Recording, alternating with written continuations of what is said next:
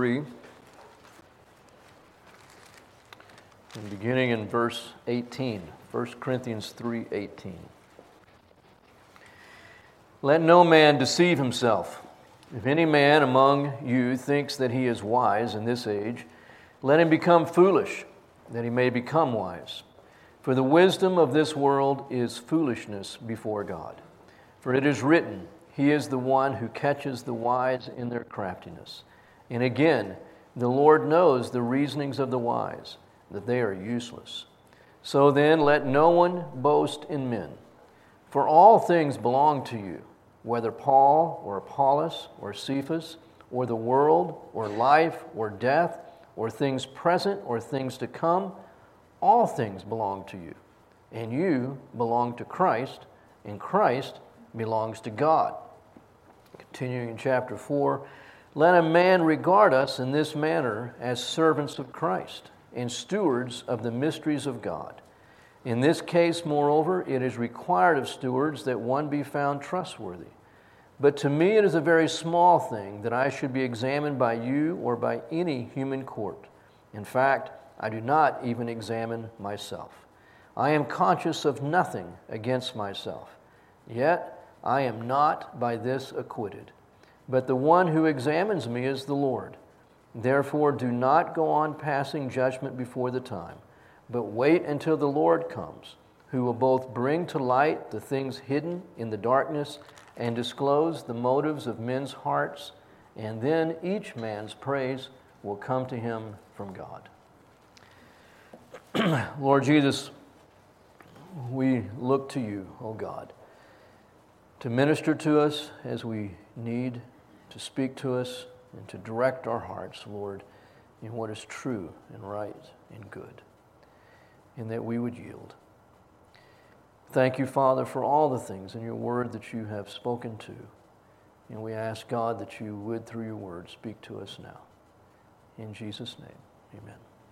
You may be seated.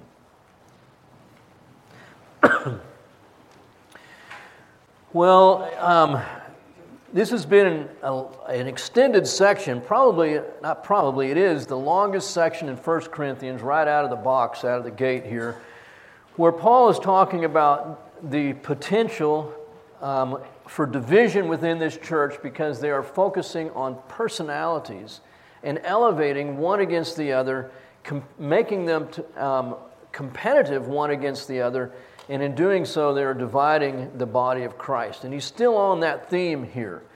And so beginning in verse 18 of chapter 3, Paul starts with a let statement. Let no man deceive himself.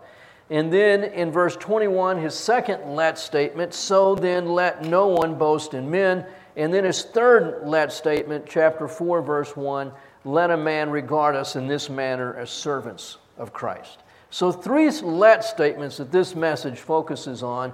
Let no man deceive himself, let no one boast in men, and let us be regarded in this manner as servants of Christ. Let no man deceive himself, and that is in regard to the wisdom of this world. There was a book that came out a number of years ago. The title, I never read it, but the title said, Everything I Needed to Know I Learned in Kindergarten. Something of that effect.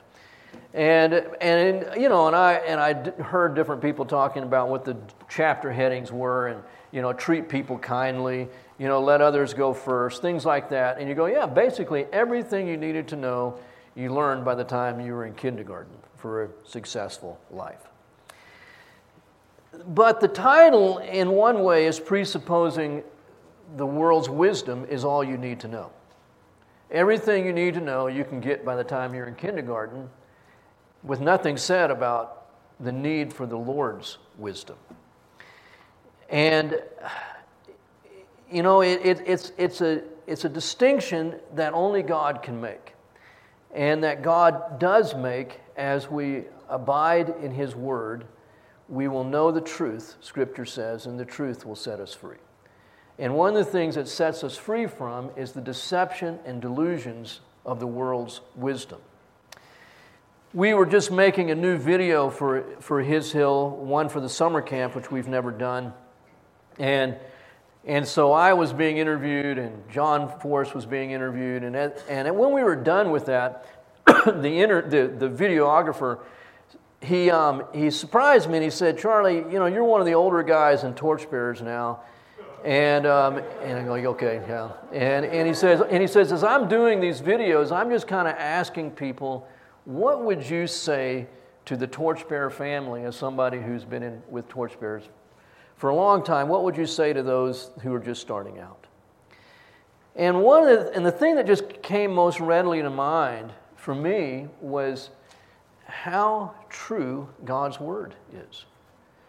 And when you're starting out in life, you look at God's Word and you go, yeah, it's true. But you don't know that experientially yet. And what I realized early on, back in my early 20s, it came to me that each of us, our individual lives, is another experiment that God is running to show us how true the conclusion is. You know how you do that in science, in biology, chemistry, they had us run these experiments, and you already knew what the outcome was. So why are you doing it? Because if the postulate is true, no matter how many times you run the experiment, it's going to come out with the same result, right? And so it occurred to me early on that that's what God's doing. He's how many Christians are on the face of the earth? We don't even know. Just say 1 billion.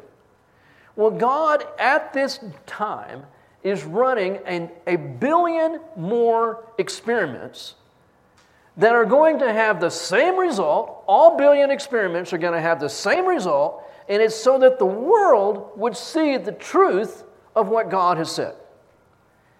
And so each of us is another opportunity for God to run the same experiment uniquely in our lives with the same experience, so that we would each come to the conclusion for ourselves as well as for the world to see God's Word is true. And no one who puts his faith in Christ is going to be disappointed. That's what God's Word says. And as I grow older, I am very thankful that my faith has not been misplaced. I become more and more convinced of that. And I become more and more convinced that God's way is the way which leads to life. Man's way leads to death. Man has a way which he thinks is right, but the end thereof is death. When God's Word says, the righteous shall live by faith, one of the things that God means by that statement is the only way to have life is through faith in Christ. Life is only in trusting Christ. And if you think that you can live, if you can have life apart from an active daily faith in Jesus Christ, then you have adopted the world's wisdom, and you are deceiving yourself. Let no man deceive himself. Many years ago, we had a friend that was very concerned about the enrollment for our summer camp and felt that it should be significantly higher. Well, who's against higher enrollment, right? And so this friend offered to promote camp for us with the guarantee that if I just simply made a certain amount of money available, that we would have at least a 50% increase in enrollment. This person was very confident in her marketing skills. That was her expertise, marketing, promotion. And so I didn't go into it convinced, because I know that God is the one who causes the growth. We just read that earlier in chapter 3. Paul says, I planted, Apollos watered, but God causes the growth. And so if that's true, then our reliance is not on marketing. It is on God who causes the growth. So I gave the money and gave her way, and guess what? At the end of the summer, when we did our reckoning on how many campers came, we had the exact number of the previous summer. Now that doesn't just happen. We've never had 2 summers, except those 2, where we had exactly the same number from one summer to the next. Not one less, not one more. Only God could do that. And what was God trying to say? God gives the growth, not man. Now that doesn't mean there's no place for promotion. We just did a promotional video. But just as you go to the doctor, but you trust God. You can promote a ministry, but you're not trusting the promotion. And my goal in even promoting a ministry is always to be ministering Christ. And so if somebody watches our video and they aren't drawn to Jesus, then that video is worthless, in my estimation. It's about Christ and seeking to touch lives with everything that we do and say. Is the wisdom of the world. We live in the world, but we're not to be of the world. And it takes God's Word and God's Spirit to expose the world's wisdom in each of us. Whether it's how we spend our time, how we spend our money, how we raise our children. What is God's wisdom? It's the only wisdom that will lead to life. Let no man deceive himself. If any man among you thinks that he is wise in this age, you're not. You're already deceived. You can be wise in this age, but that doesn't make you wise in the sight of God. Let him become foolish, that he may become wise, the implication with God's wisdom. The wisdom of this world is passing away. It's not going to last. That's going to be one of the most amazing things, isn't it? When we are on the new earth, in the new kingdom, and Christ is ruling. And we'll be looking around going, we're not doing things the way we used to do them. There's going to be so little of Christ's kingdom that is going to function the way that this world has functioned. Because virtually everything in this world is antithetical to Christ in his kingdom. I have a Christian businessman who has oftentimes told me that the Torchbearer Bible schools ought to be run like businesses. And I'm just going, that's just not the case. Yes, we need to make sure we don't spend more money than we take in. But that's biblical. A lot of the good business stuff comes out of Scripture if it's really good, because it's truth. But I don't fire people at His Hill just because they aren't producing. See, that's good business. Get rid of the non-producers. But that's not ministry. That's not the body of Christ. You don't just get rid of people because they aren't performing the way that you want them to perform. Christ's kingdom is totally, totally different than the kingdom of this world. Christ's kingdom does not promote and elevate people and make people indispensable and make people the integral part of of what we need to succeed in life. We need Jesus. When was the last time the world put Jesus first? When the world said, our need is for Jesus. The Democratic Party is supposed to be in disarray because they don't have a good leader. And then they say, well, the Republicans are in disarray because they don't have a good leader. And we're all looking for good men.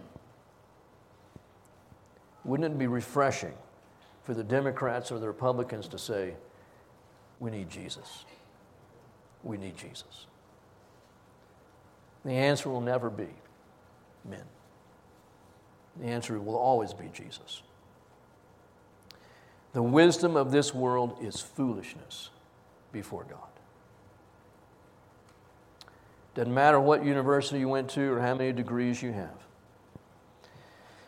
The wisdom of this world is foolishness before God. For it is written, he's going to make two Old Testament quotes here. He is the one who catches the wise in their craftiness. And then the second quote, and again, the Lord knows the reasonings of the wise, that they are useless. The wisdom of the world will never elevate Jesus.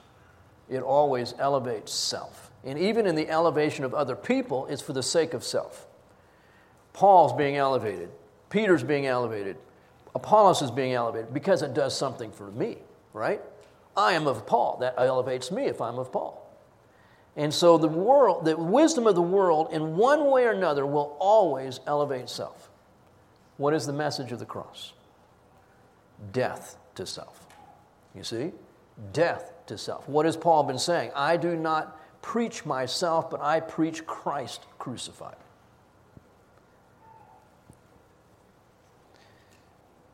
The wisdom of the world considers faith in Christ to be foolishness. It considers the Word of God to not be absolute, to not be binding, to not be relevant, to not be clear, to not be reasonable, to not even be possible. But the wisdom of the world is foolishness to God. So God says He will capture the worldly wise. They will not escape from God's authority and judgment. Because the ultimate core principle of the wisdom of the world is we don't need God. It's all about self. And God says, you will not escape me. No one's going to escape. They may live like they don't need God. They may live as though there is no God. But no one will escape God. They think that their reasonings are superior. But the Lord knows that the reasonings of the wise are useless. God isn't deceived. Man is. So now Paul's conclusion. So then, let no one boast in men. We should boast in the Lord. He who boasts, boast in the Lord. Not in men. Not in men. Never, never any place for it. For all things belong to you. All things. And then he lists what the all things is. Paul, Cephas, Apollos, the world, life, death, things present, things to come. And he says it again, all things belong to you. So if everything belongs to you, why would you say you belong to Paul? Why would you say you belong to Peter, to Apollos? As soon as you focus in on one man, Paul, man, I'm a follower of Paul. Paul's argument is because you own everything. When you focus in on one thing, you impoverish yourself. You diminish yourself. You have so much more than what one man can offer. Why would you become a fan, a groupie, a follower of a man when you have everything in Christ? To divide over men, over leaders, and to boast in them is to exclude everything else. It diminishes who you are, and it impoverishes you personally. Everything is yours. And then he says, at the end of verse 22, all things belong to you, and you belong to Christ, and Christ belongs to God. Again, the divine order that Paul constantly goes back to for his authority in what he says in Scripture. You belong to Christ. You are under him. Christ belongs to God. Functionally, Christ is under the Father. You impoverish yourself when you focus on men. And whether you're conscious of it or not, you are stepping away from being under the authority of Christ when you boast in men. So then that brings Paul to saying, well, let me talk about how you should think of me and those whom God has used in your life. Don't boast in us, but regard us in this manner. In Romans chapter 12, Paul says that each of us should not think more highly of ourselves than we ought to think, but to think so as to have sound judgment. And now here Paul's saying, think with sound judgment concerning those that God has brought into your life. He said back in chapter 3, verse 5, what is then Apollos and what is Paul? Servants. And he uses the Greek word doulos, which is the most common word in the Greek language for servant. We're all just servants, Paul says. But now he's going to use a different word. Let a man regard us in this manner as servants of Christ, but a different word. And the word here is not the common word that everybody is a slave or everybody is a servant, but this is a particular kind of servant. This is the guy that is in the ship with the oars, and he's under the deck down there pulling on the oar. The under-rower is what this is, the under-rower. So this is a guy, you never see him. He's just down there doing the grunt work, pulling on the oar. But he is under the guy that is walking down the middle giving the commands. So he is a servant, an under-rower. He says, that's how you need to see us. We're just the guys pulling on the oars. That's a unique word. But then he says, and stewards of the mysteries of God. A steward is also a servant. But a steward is not one of those guys under the deck that you never see. A steward is the servant who's been elevated above the other servants. He's the guy that's been put in charge of his master's household.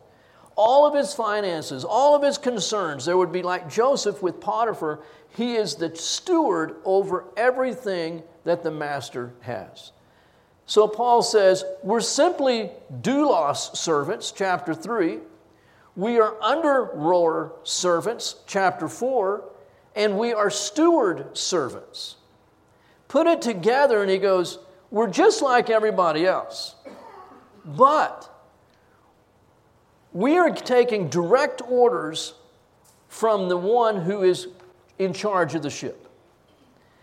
And the one who we are receiving our orders from has placed us over the other servants. This is a position of authority. Now, Paul's not focusing on the authority per se because he doesn't want to be elevated, but it's clear here. He goes, there is a distinction that God makes among servants.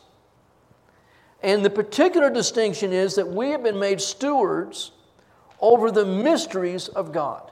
So the emphasis is not on the authority, though a steward has authority, and Paul will say that at different times, that he has authority. He's going to emphasize that in 1 Corinthians. But here he's putting the emphasis on the charge to take care of God's Word, to handle God's Word faithfully, to expound God's Word, to teach God's Word. That was Paul's. This is the main stewardship that God has given me. Regard us in this manner, stewards of the mysteries of God. In this case, moreover, it is required of stewards. By whom? By the master. Not the other servants. The servants cannot require anything of the steward. Only the master can. He answers to the master. In this case, moreover, it is required of stewards that one be found trustworthy. If he is nothing else, he needs to be trustworthy. Trusted to do what? What the master tells him to do. Nothing else. So that being the case, verse 3, but to me is a very small thing that I should be examined, and this is the same word as judged. That I should be judged by you or by any human court. I don't care. Judging me? Have at it. Take me to court? Have at it. I don't care. Why? Because he's a steward. And all that matters is what the master says. That's it. He goes, I don't answer to you. And I don't answer to human courts. I answer to God. Wow. Okay, we're going to come back to that, but I want you to flip over to Romans 14 with me. Romans 14. Another passage here about judging. And beginning in verse 4. Who are you to judge the servant of another? To his own master he stands or falls. Who are you to judge the servant of another? To his own masters. This was what Paul's saying in chapter 4 of 1 Corinthians. It matters nothing to me for you to judge me, because he is under his master. To his own master he stands or falls. So you can condemn me, and maybe my master is going to condemn me too. You could excuse me, and maybe my master is going to excuse me, but I can't take whether I'm doing a good job or a bad job based upon what you say. I have to listen to the master and what he says. To his own master he stands or falls, and stand he will, for the Lord is able to make him stand. One man regards one day above another. Another regards every day alike. Let each man be fully convinced in his own mind. He who observes the day, speaking here of the Sabbath day, observes it for the Lord. For he who eats does so for the Lord. For he gives thanks to the Lord, and he who eats not for the Lord, he does not eat, and he gives thanks to God. For not one of us lives for himself, and not one of us dies for himself. If we live for the Lord, or if we die for the Lord. Therefore, whether we live or die, we are the Lord's. For to this end Christ died and lived again, that he might be Lord both of the dead and of the living. But you, why do you judge your brother? Or you again, do you regard your brother with contempt? For we shall all stand before the judgment seat of God. For it is written, as I live, says the Lord, every knee shall bow to me, and every tongue shall give praise to God. So then each one of us shall give account of himself, not of others. I will not give an account for you, and you will not give an account for me. When we stand before the judgment seat of Christ, we will give an account of ourselves. Each of us will give an account of himself to God. Therefore, let us not judge one another anymore, but rather determine this, not to put an obstacle or a stumbling block in a brother's way. Now, Paul is talking about issues of Christian liberty in that chapter. Sabbath days, holy days, religious days, meat, sacrifice to idols, things that pertain to Christian liberty. Stop judging one another. Each person will stand or fall before his master on his own. 1 Corinthians chapter 4, I don't care if you examine me. In what respect? In respect to his stewardship.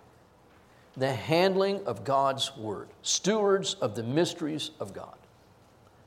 Paul says, maybe you don't think I'm the best preacher in the world.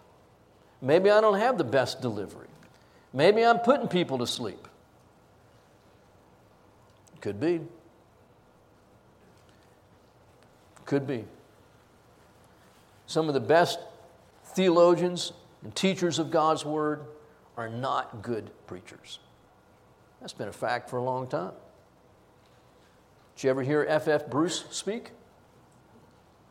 Oh, my word. Bring a pillow with you. He's with the Lord now, so I mean, but I'm telling you, I had the chance, I couldn't believe it. F.F. Bruce is coming to the school, and I get to hear him preach. Who can say they've heard F.F. Bruce? I can't tell you what F.F. Bruce talked about. It was pretty hard to stay awake. But read his books, fantastic stuff. Fantastic stuff. But when F.F. Bruce entered into the presence of Jesus, I am pretty sure the master was not judging him on how well he preached. But he would have been judging him on his faithful, trustworthy stewardship of the mysteries of God. One person said, sometimes the preachers we least want to hear are the ones we most need to listen to.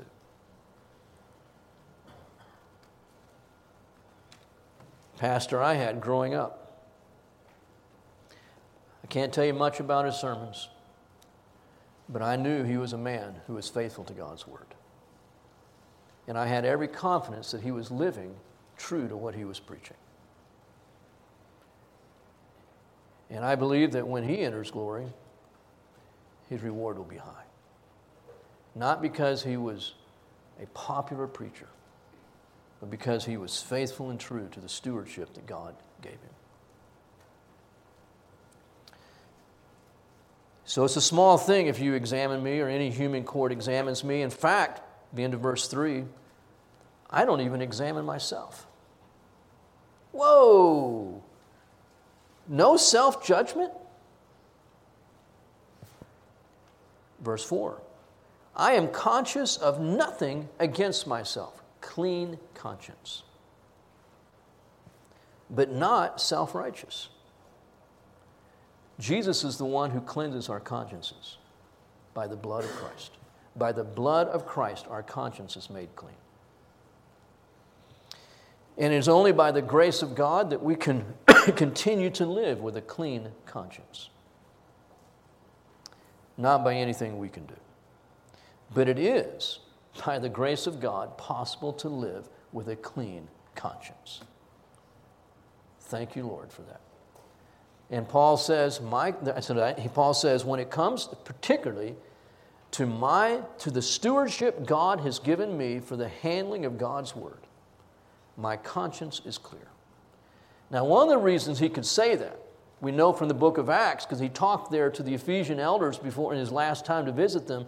He says, I never shrank back from declaring to you anything of what God wanted me to say.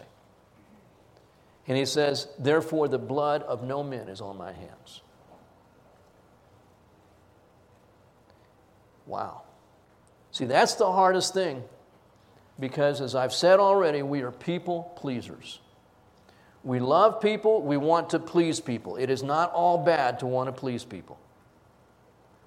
But you have to make up your mind when you are handling God's word. Are you going to please God or are you going to please people? This is a hard book, 1 Corinthians. And it's going to take us a while to get through it. Coming up to chapter 5 is not going to be a lot of fun, I'm telling you in advance. Okay? And so let's just skip that one. Why not? Let's just move over maybe to chapter 15 about the resurrection. That's a good chapter. How can you be a faithful steward of God's word and overlook the uncomfortable passages? You can't.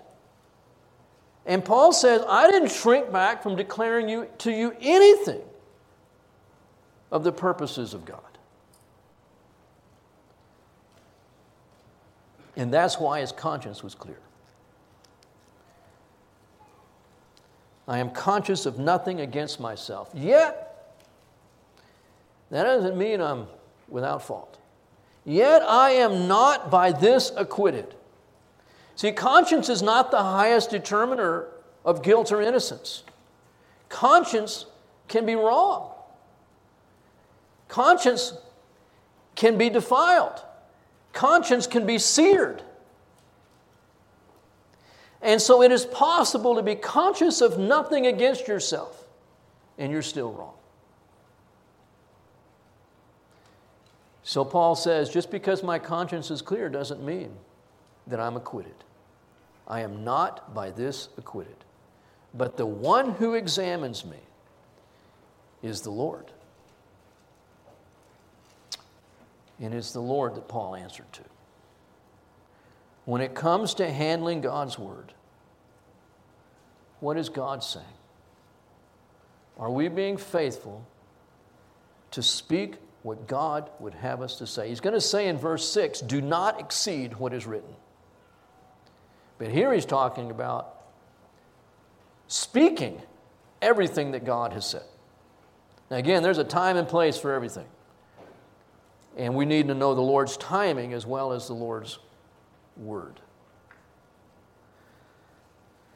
Therefore, do not go on passing judgment before the time of the judgment seat of Christ. But wait until the Lord comes, who will both bring to light the things hidden in darkness and disclose the motives of men's hearts. And then each man's praise will come to him from God. There are three things here that Paul's mentioned now in this paragraph. He says, consider us to be servants, consider us to be stewards, and now he's inserted the concept of motivation. So Paul says there are at least three things that we have no business judging other people about. And that is how they are serving the Lord, the stewardship that God has put on them, and their motivation. Ultimately, only God is the judge of those three things.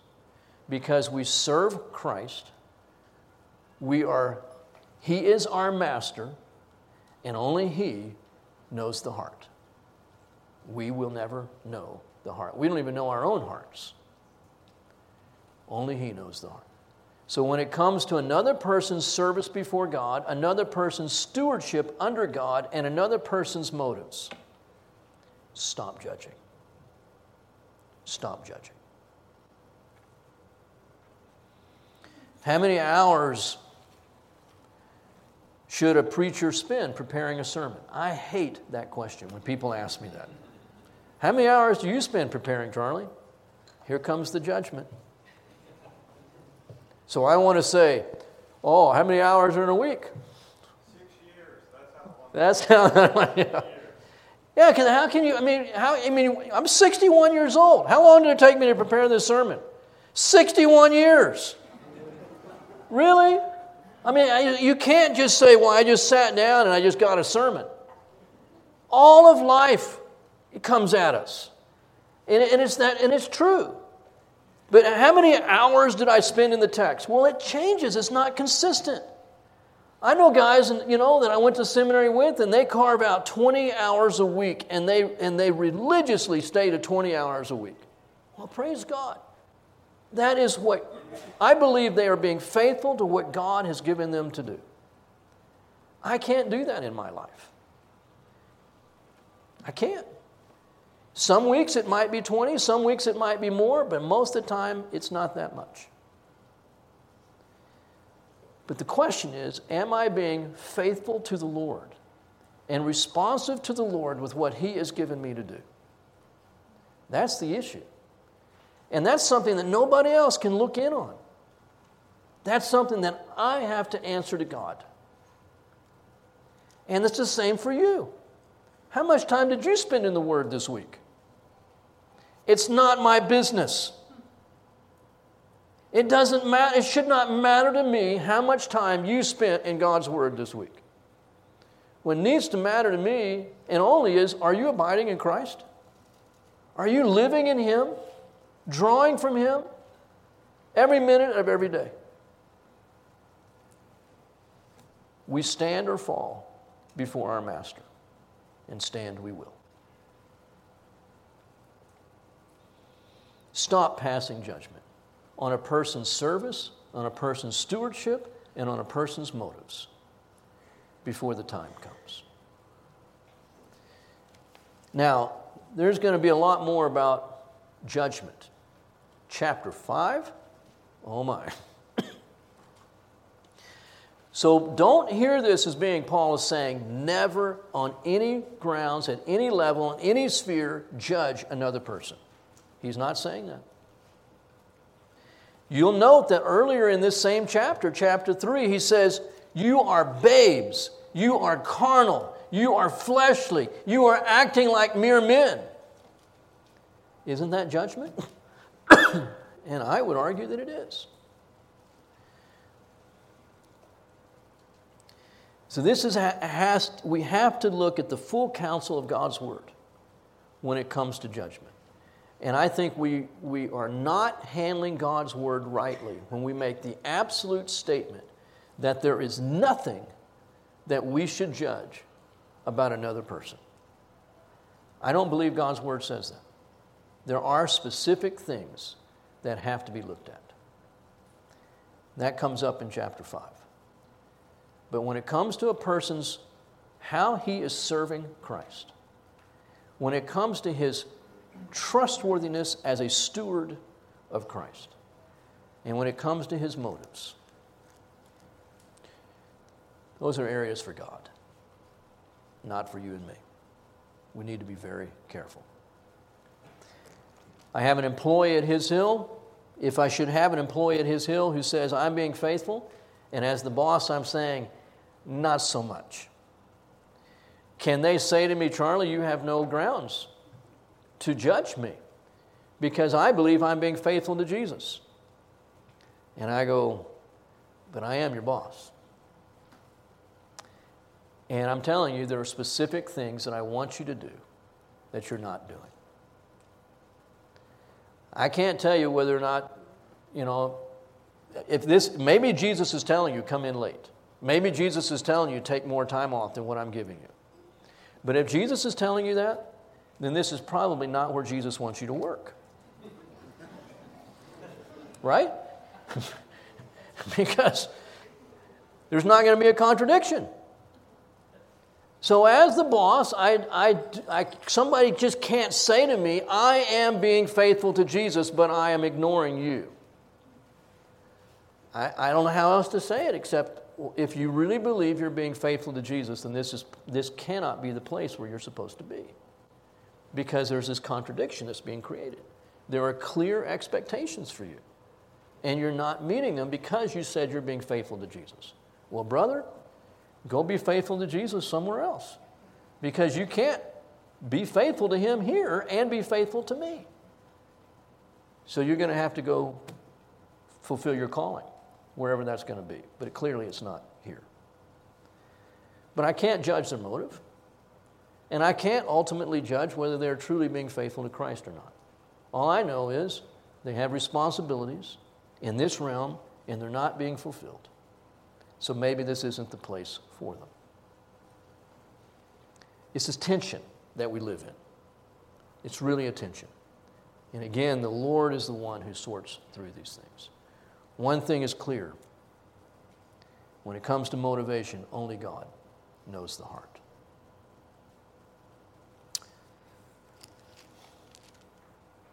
Each man's praise will come to him from God. Why does Paul throw in that last statement? One, I think he's saying that we will each receive praise from God. Thank you, Lord, for that. There are a lot of times we don't feel like when we stand before the Lord we're going to receive any praise. But each one is going to receive praise from God. But he's also saying we don't live for the praise of men. We live for the praise of God. How can you be a faithful steward, a good servant, and live for the praise of men? You have to live for the praise of God, to be the steward that God wants you to be. And I'll close us in prayer.